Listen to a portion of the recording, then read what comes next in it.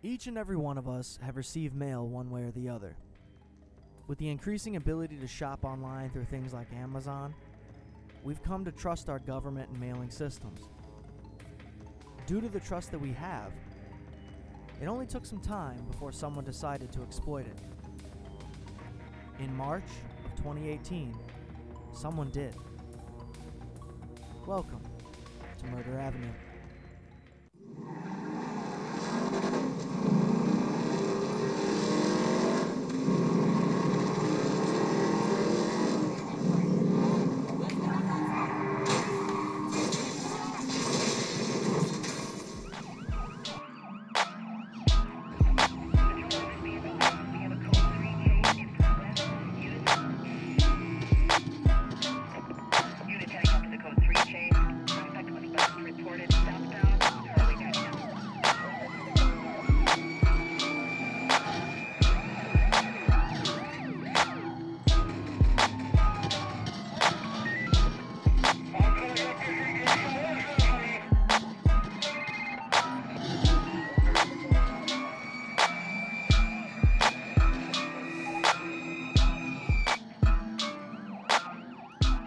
Today we're going to be talking about a serial bomber.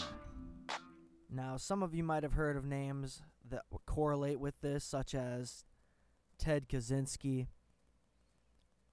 or Timothy McVeigh to a certain extent, I guess, maybe. No, because I think he only did one bombing, so he's not a serial. So Ted Kaczynski is a perfect example. But over 19 days and 6 bombs, one city was under attack. Austin, Texas is the 11th largest city in the United States and is home to around 950,000 people. It's billed as the live music capital of the world. The city is known for its vibrant art cultures and for hosting some of the biggest festivals in the U.S. You might have heard of one such as South by Southwest. Now, despite being such a large city, many people do feel safe in Austin as the crime rate is much lower than many of the other cities in the state, such as Houston or Dallas. On the morning, though, of March 2nd, so much would change that.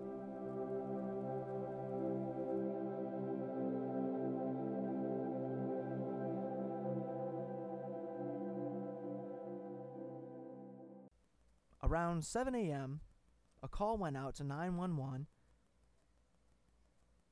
Hey, I don't know what's going on, the caller said. My neighbor, something exploded. There's blood everywhere. We need an ambulance immediately. Sean Phillips, the neighbor of the victim, pleaded. Officers do arrive on the scene quickly at 111 to Haverford Drive in Harris Ridge, which is a suburb north of Austin. It's a very nice house, I'm sure, a very nice neighborhood. And the victim, who had been severely injured and wasn't breathing, was quickly attended to by responding officers and was raced to the hospital. He would die soon after. The victim was identified as 39-year-old Anthony Stephen House, a senior project manager for Texas Quarries. He was a lifelong Texas resident and had left behind a wife and an 8-year-old daughter. Authorities immediately began their investigation, but initially thought it might have been an accident. Like the guy just goes outside, there's a package there, and he forgot that he ordered an explosive. What kind of accident is that? However, this didn't take long for the shrapnel and other indicators to tell them, hey, this is a bomb. This is not an accident. Ultimately, it was determined that House picked up a package that was on his front porch, and upon doing so, it exploded. The explosion caused severe blast injuries to his torso, head, and the amputation of his hands and lower arm. The reverberation of this blast was heard from over 3 blocks away. And due to the nature of the crime, the Austin Bomb Squad, FBI, and ATF came to investigate. Initially, it was theorized that this was an isolated incident and that House was specifically targeted. The APD Narcotics Task Force had conducted a raid on a drug house on the same street, and they seized a large amount of cash from this house, so they had thought there might be some connections here. The stash house and Mr. House's resident actually looked very similar. It was thought that he was killed as a result of mistaken identity by the criminals who owned the money that was seized. So they went to get their money back and left a package at the wrong house, assumingly. Now, for several days, authorities would continue to pursue various leads, including that House had built the bomb himself for some reason and actually detonated it. That's where the accident comes in. He decided to build a bomb, put it in a box, and then open it himself, because, you know. On the morning of Monday, March 12th, police were notified that another explosion had occurred. "My grandson is hurt. My daughter's hurt. Please hurry," Sandra Jones sobbed into the phone 911 dispatchers. Authorities rushed to the scene at 4806 Old Fort Hill Drive in the suburbs slightly north of downtown Austin.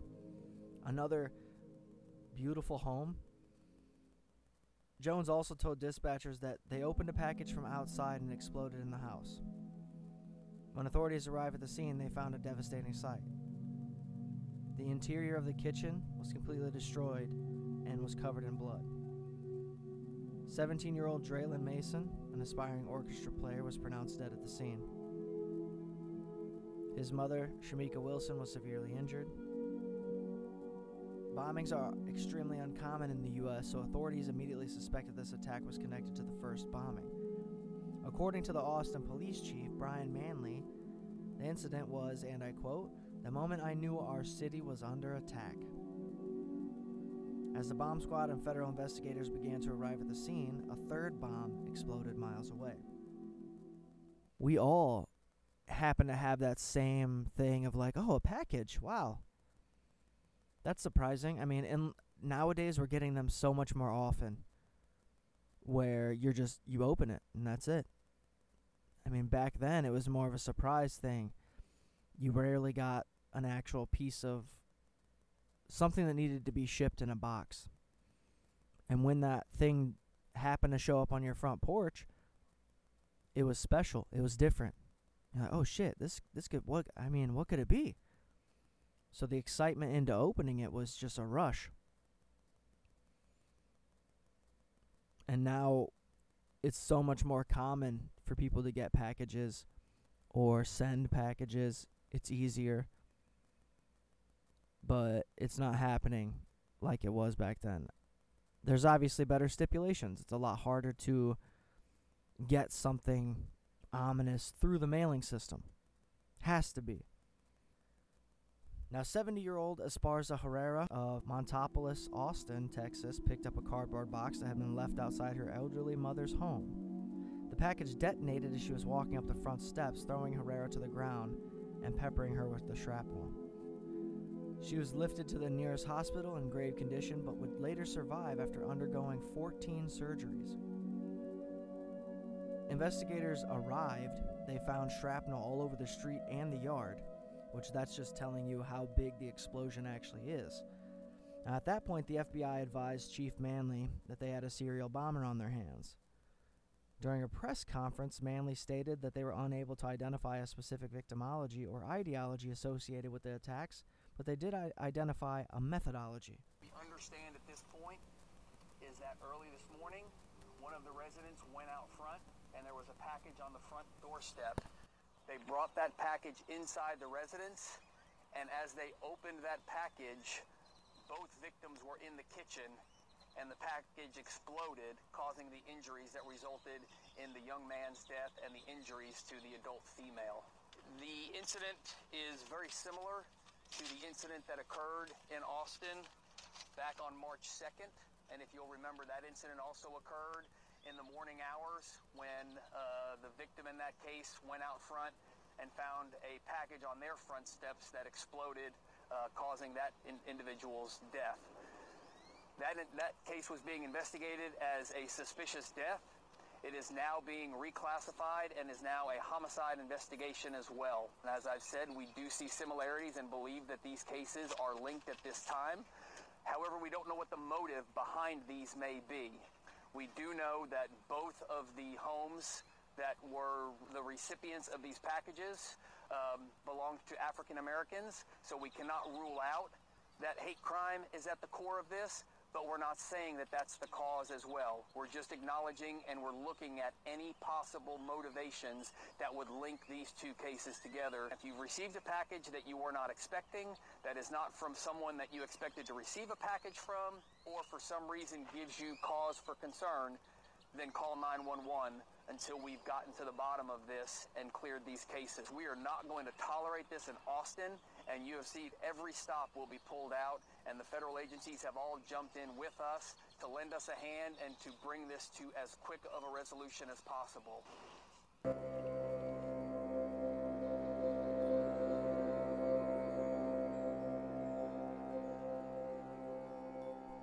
They also find out that all of these packages were in similar cardboard boxes, and they were all posted to be delivered to those specific dates. So the mail person who was delivering these delivered them exactly how they were supposed to be delivered and to the addresses they were supposed to be delivered to. Unfortunately, the mail person didn't know that the package they were shipping was ultimately going to cause someone's death. How could you? I mean, to be able to even think that a mail person was delivering this is kind of crazy, because most of the packages were left right on the front steps. So to me, that tells me that somebody's hand delivering them. And with this most recent case with Esparza Herrera, she just minimal movement of her with the package caused it to explode. Therefore, a mailman or mail person couldn't have been delivering these packages. They were placed there. They had to be, right?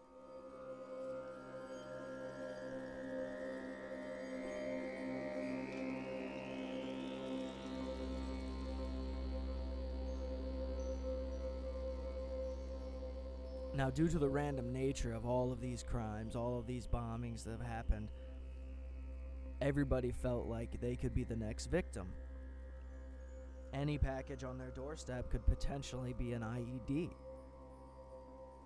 And how scary is that? You heard the officer say, or the sheriff or whatever, you heard him say that, you know, if you weren't expecting this package or whatever package you got, don't open it.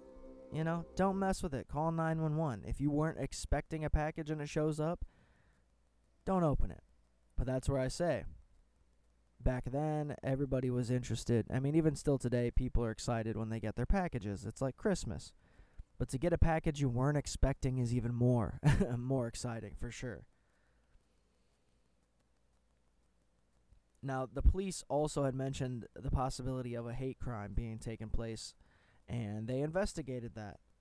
The first two victims were black, and the third was Hispanic, and in a historically Hispanic neighborhood. Due to the lack of the leads at the time, many seasoned investigators feared the repeat of other famous serial bombers that took decades to solve, such as Ted Kaczynski, as we mentioned prior, who is also known as the Unabomber.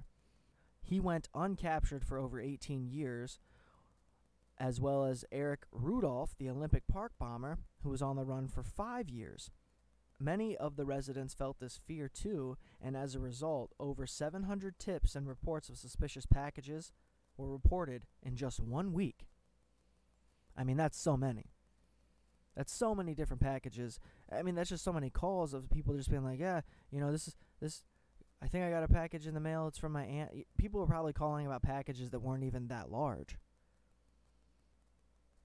Authorities went on to advise residents not to touch any of the packages that they didn't order and to call police immediately. But unlike so many bombers, the Unabomber, specifically, this killer didn't leave any notes or communicate at all with the police, making the attack seem that much more random.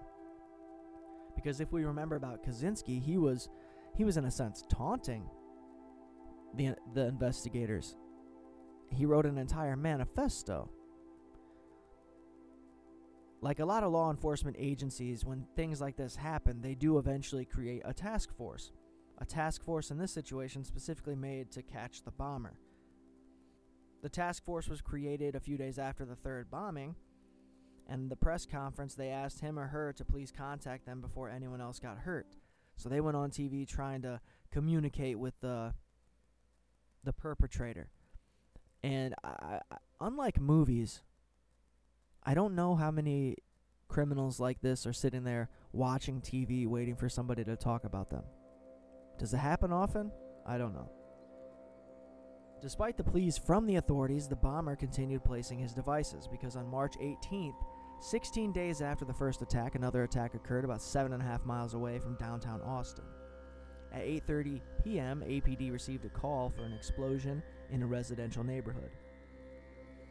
A huge police response of local police, the Federal Task Force, and EMS soon took place on the scene, which was a neighborhood sidewalk. Police observed a bicycle in the roadway, 2 men on the ground in the grass nearby.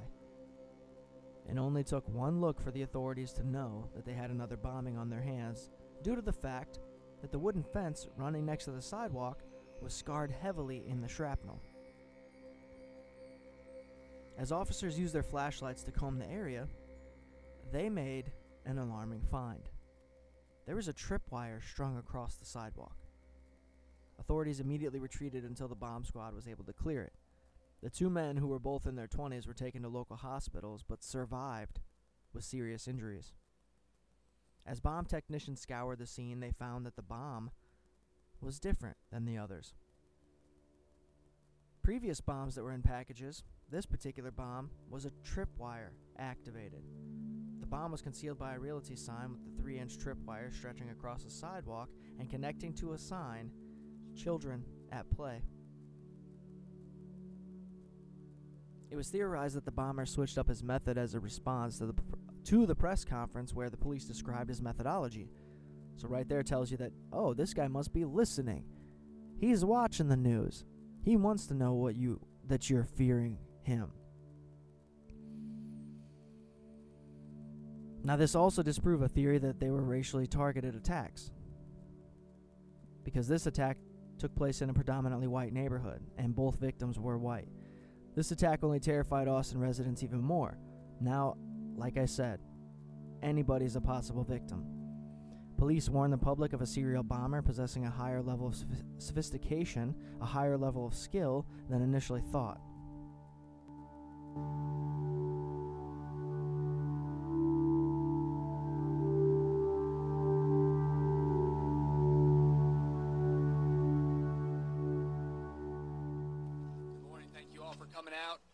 Give you an update of where we're at on the investigation of the explosion that took place in this neighborhood last night. Again, I'm Brian Manley, Chief of Police of the Austin Police Department. Fred Milanowski, the Special Agent in charge for the ATF. Christopher Combs, the Special Agent in charge of the FBI. Troy Gay, an Assistant Chief with the Austin Police Department. Again, we're here for an incident that began last night at approximately 8:32 when we had an explosion take place in the neighborhood behind us. That explosion injured 2 people that were walking along the side of the road. Those individuals are currently in a local hospital. They are a 22 and 23-year-old males, both Anglo males. They are both in the hospital right now. They are in stable condition, but they did receive significant injuries from the explosion that took place. Where we are right now, we have made the scene safe this morning. As you all know, we held the scene last night, given that it was dark and given that we believe that a tripwire may have been in effect on this device. Given the safety concerns that gave us for not only this neighborhood, but for all of the public safety professionals that are here working this, we held the scene overnight so that we could process it in daylight in a much safer way.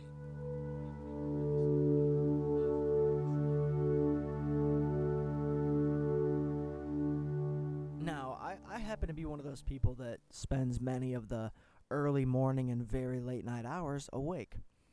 And I've always kind of wondered what it would be like to happen to be just looking outside or hear a noise that makes you look outside and you see something strange going on, but you don't say anything. Days go by, weeks go by, and then you find out somebody's dead or something crazy has happened, and you feel like you might have information. But to know that you saw something and didn't say anything, only to find out that something horrible happened, that's got to be messed up. So I only bring that up because imagine being awake at 3:30 in the morning and you see somebody rolling a trash can down the street or something, right?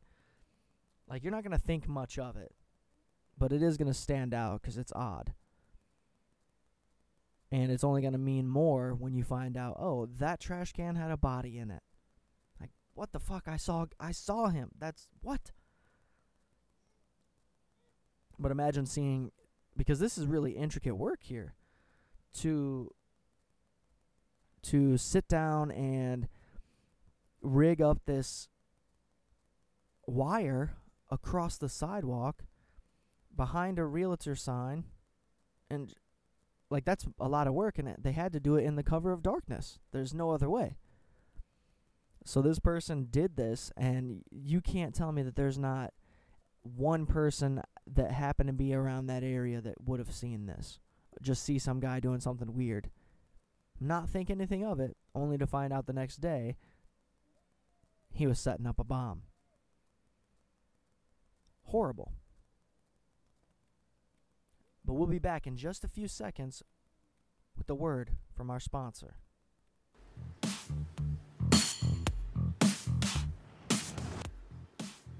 Hey everybody, we just want to take a second away from the show to let you know about a brand new sponsor. Miss Wickman's Palm Readings. That's right. Are you not living in your present? Are you concerned about your future? Are you worried about how your past affects your present? Well, visit MissWickman'sPalmReadings.com and schedule your appointment today. Remain socially distant, but remain aware of the now. Miss Wickman's Palm Readings is 100% an amazing deal. It's something that I fully invest in, something that makes me know for sure what to expect in my future and my present and my past. All of these things. She's phenomenal. Check it out today. MissWickman'sPalmReadings.com. Use the promo code something for 10% off. So at this point, police were essentially back at square one. All the theories that they had thought that they knew weren't right. Despite the setback, though, 2 days later, police would finally catch a break. The next attack, however, would up the stakes immensely.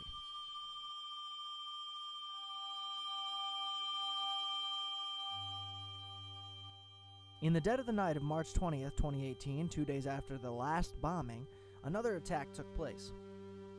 Now, unsimilar to the others, this one did not go the way the bomber had hoped. Just after midnight, the task force was alerted that a bomb detonated at FedEx in Schertz, Texas, a town that was outside of San Antonio. The package handler was handling a box postmarked for Austin when it exploded, severely injuring them with shrapnel, including nails and ball bearings. Luckily, the handler survived. Okay, so here's my thing. I was thinking this person was taking and delivering these bombs themselves right to the doorstep, because in my mind, that makes more sense than traveling through the mail system with a bunch of different people touching it and having the package explode long before it ever arrives at the location. How do you time that out? Like, this is some legit engineering of a bomb. If you can time it out to go through the mail, be touched, dropped, moved by 16 other people before it arrives at the location and not explode, well, that's great engineering. Because I was thinking, like, it would make more sense for the bomb to, like, the one lady simply took a few steps and it exploded. How is it not happening more often at FedEx or, UPS? When authorities arrived at the scene, they faced a daunting task, as the facility had tens of thousands of unopened packages. Any one of them could potentially contain a bomb. Now, instead of just placing the bombs by hand, they were instead sending them through the mail. like I said, meaning they had the potential to reach anywhere in the U.S. and affect anyone.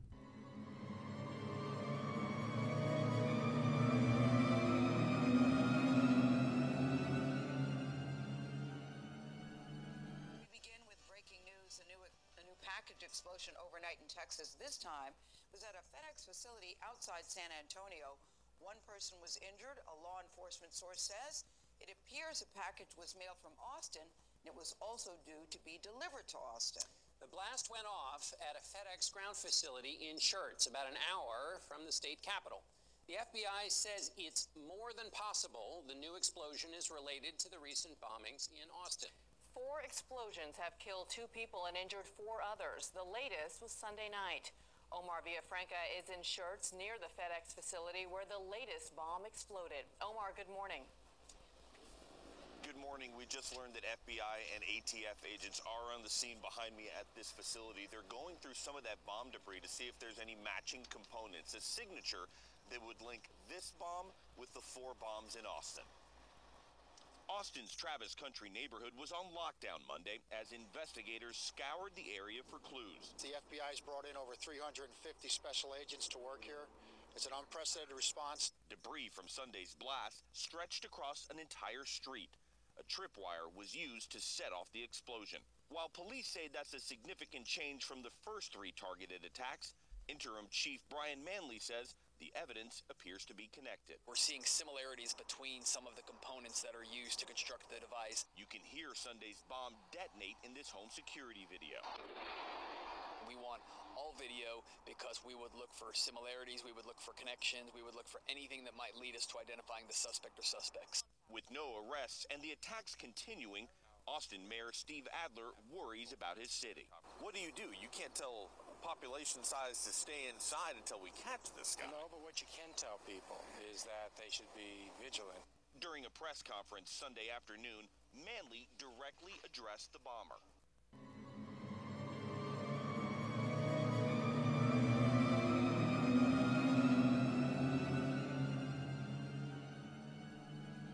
It's kind of funny that he says we can't tell people to stay inside until we catch this person.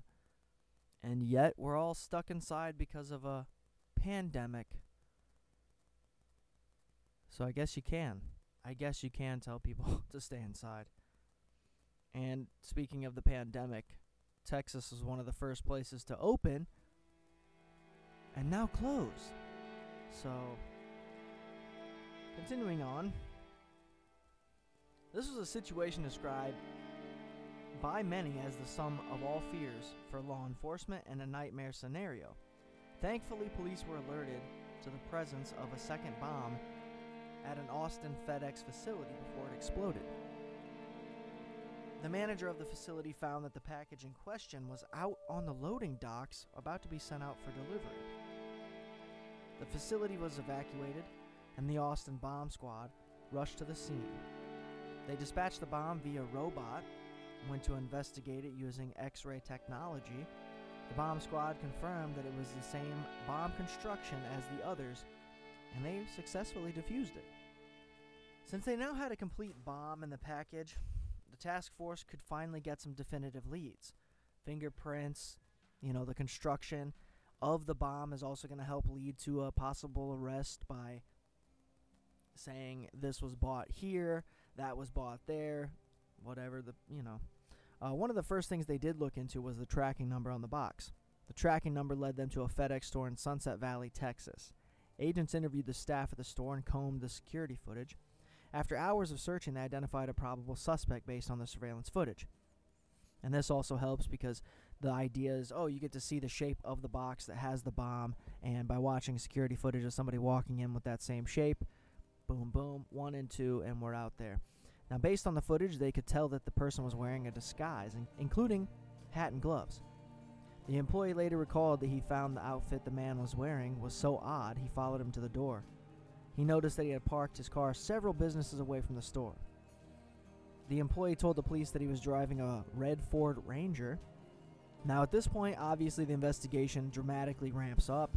The realty sign that the bomb had been hidden behind with the tripwire was not normally there, and was instead purchased by the bomber and placed there. It was determined by a local vendor that only 6 of those signs had been sold in the last 90 days. So there you go. That's another thing I was saying about finding something that was used to create the bomb, finding out when it was purchased or where, and 1 and 2 equals 3. Investigators also determined that many of the bomb components had been purchased from a local Home Depot in Round Rock, Texas. The pink gloves the mystery man was wearing were also determined to come from the same store. The sign and gloves were purchased at the same time, so investigators 1 and 2, and here you are. With this information they found when the transaction had been made and searched the surveillance footage, and there you go, there's the guy. The person identified in the surveillance footage was not wearing a disguise, so police now had the description of the man who looked to be in his early 20s. Because how are you going to wear a disguise when you haven't got the disguise? And also, that's a really big sign, that he ended up purchasing. It's a large sign. It looks large. It's easily visible on camera. Now, footage from the store captured him getting into the red Ford truck. Forensic analysts also determined the explosive mixtures used to make the bombs were simple household ingredients. They cross-referenced records of purchases of the items, the ingredients, which eventually narrowed down a list of 12 individuals. And only one of those individuals drove a red Ford Ranger. His name, Mark Anthony Condit. We'll find out more about Mark right after this.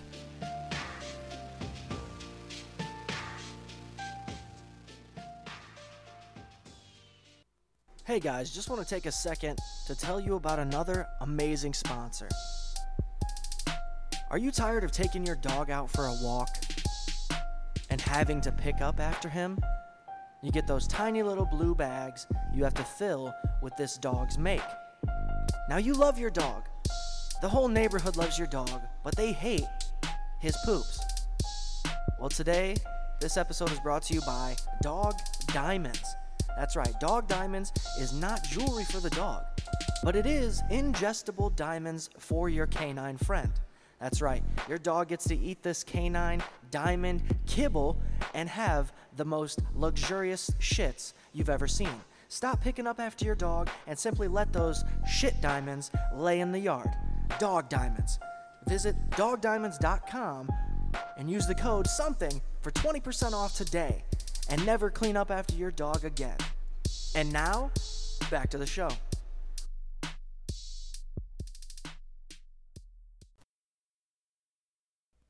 Mark Anthony Condit, born in 1994, was raised in Pflugerville, Texas, which is just outside of Austin. He had no criminal record and was from a very religious Christian family. He attended local community college but dropped out despite even having good grades. He wrote a blog post in 2012 stating he was a conservative but was not politically inclined and argued for the death penalty and against same-sex marriage. Mark Anthony Condit was identified 18 days after the first bombing by the police as their prime suspect. Condit moved out of his parents' home a few years before the attacks and lived with 2 roommates. He worked as a technician for Crux Manufacturing, but he was fired in 2017. Due to the rapid and escalating nature of the attacks, police made a full-court press effort to capture him. They tracked down his home address and to the address of his family members and associates and began staking them out to determine where he was. Police suspected Condit was on the run. He stayed away from his house and kept his cell phone turned off. However, around 1 a.m. on March 21st, Condit turned his cell phone on in order to search for the news related to the attacks. So like we said, this is a guy who's actually paying attention to the news. He wants to find out what people say about him. He wants to know that the city or the town is in fear, the state. He wants the notoriety for it. I will say, I've always wondered how certain killers feel about other killers.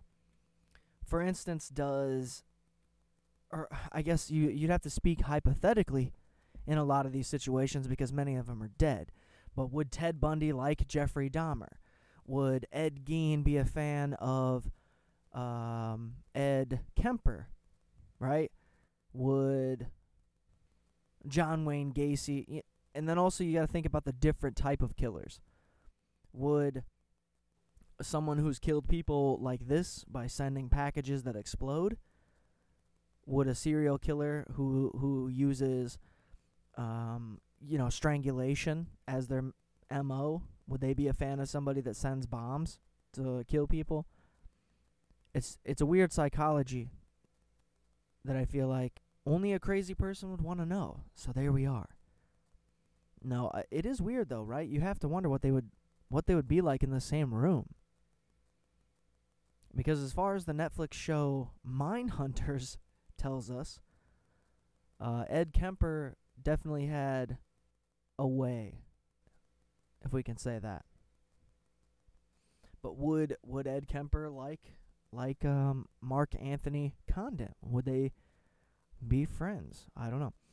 But at this point, police were using various triangulation techniques to ping phone locations, and they did eventually track down Mark's location to a Courtyard Marriott hotel in Round Rock, Texas, which is only north of Austin. So he didn't even really go that far. And he was so intrigued with what he was doing and people talking about him that he turned on his phone, which got him caught. Nobody ever said criminals were smart people. The FBI was first to arrive on the scene and took up undercover positions in the parking lot. As agents looked around the parking lot, they spotted Condit's other vehicle, a red SUV, and radioed back to the command post that the target had been located. At that point, many tactical teams arrived on the scene. A police helicopter focuses in on Condit's vehicle, and the agents didn't want to spook Condit, so they stayed hidden and set up a perimeter. They assumed Condit was somewhere in the hotel, but that assumption was wrong. He was actually in his vehicle, which was idling in the parking lot. An FBI SWAT member later recalled the moment and said his heart was racing. He says, "We were prepared for anything. We didn't know if there was anything in the car, or did he wire up the vehicle or what?"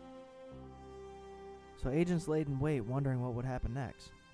Condit suddenly backed up the vehicle and quickly started to drive out of the lot. ADP and SWAT took lead and followed Condit's car out of the hotel from a distance. He proceeded southbound and stopped at an intersection near Old Settlers Boulevard and I-35. The lights upwards of 5 undercover vehicles and armored Bearcat pulled up behind him, alerting Condit of their presence as if he didn't know. And once the light turned green, Condit took off towards I-35. Authorities realized they needed to disable the vehicle in a safe manner, but it would be hard given the potential of explosives in the car. The dude knew how to make bombs. An undercover van quickly got in front of Condit's car and stopped while another undercover van pinned his vehicle from behind. The van's door slid open, and SWAT members hopped out and surrounded the vehicle. One of the officers runs up to the passenger side window of Mark's car and begins hammering it with the butt of his rifle. And boom, a blast of fire and shrapnel exploded from within the vehicle, knocking many of the officers down. And the officer trying to break the window takes shrapnel to his face, but none of the officers were injured. Air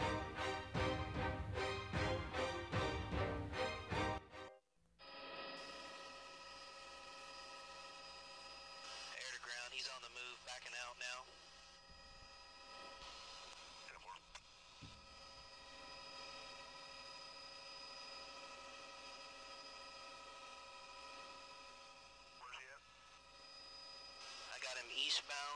Eastbound wall lane, coming up to 35 frontage, going to be taking a right turn southbound on 35 frontage.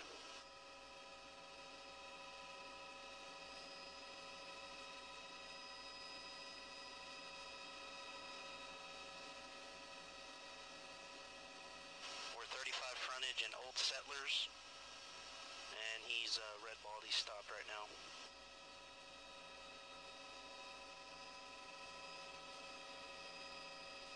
Still red balled at the intersection.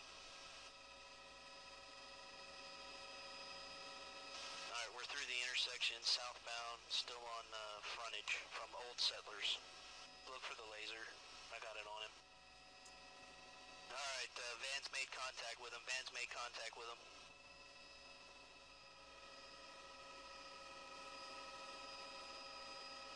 Got an explosion inside the vehicle.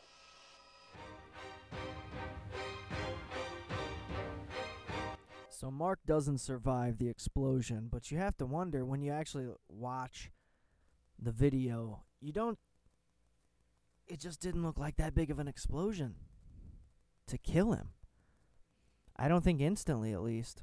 I don't think it went quick. Though in his mind, he probably thought it did. But like any of his victims, it wasn't quick. They didn't die instantly. So he kind of got the best taste of his own medicine, but at his own hand.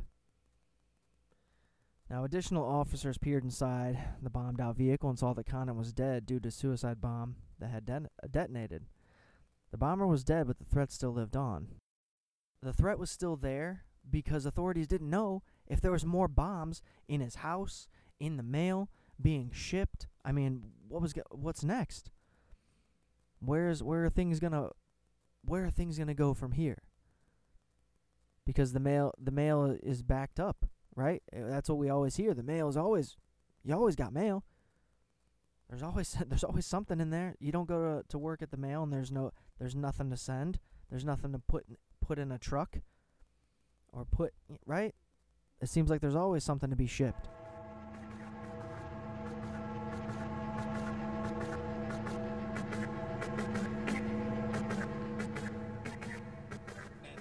That this was the suspect in the bombing incidents that took place in Austin. We had surveillance teams looking for this suspect, and we ultimately located the vehicle that this suspect was known to be driving, and witnesses told us he was driving. And in fact, we found that at a hotel right up the road here in Round Rock. We had multiple officers from both the police department and our federal partners that took up positions around the hotel awaiting the arrival of our tactical teams because we wanted to have ballistic vehicles here so we could attempt to take this suspect into custody as safely as possible. While we were waiting for those vehicles to get here, much time had passed and the vehicle started to drive away. We began following the vehicle, again waiting to get the tactical vehicles here so we could make a stop. However, the vehicle ended up stopping in the bar ditch on the side of the road behind us. As members of the Austin Police Department SWAT team approached the vehicle, the suspect detonated a bomb inside the vehicle, knocking one of our SWAT officers back, and one of our SWAT officers fired at the suspect as well. The suspect is deceased and has significant injuries from a blast that occurred from detonating a bomb inside his vehicle. We cannot name this suspect at this time because he has not been positively identified yet by the medical examiner, and next of kin have not yet been notified. So there will be a lengthy investigation that will take place regarding the officer-involved shooting. The investigation will be conducted by the Austin Police Department's Internal Affairs Unit, with the Austin Police Monitor participating as well for a review of compliance with departmental policy. There will be a concurrent criminal investigation that will take place by the Texas Rangers of the incident that occurred here tonight. Again, this is the culmination of 3 very long weeks for our community. And throughout these weeks, we've talked about the importance of remaining vigilant and looking out for each other.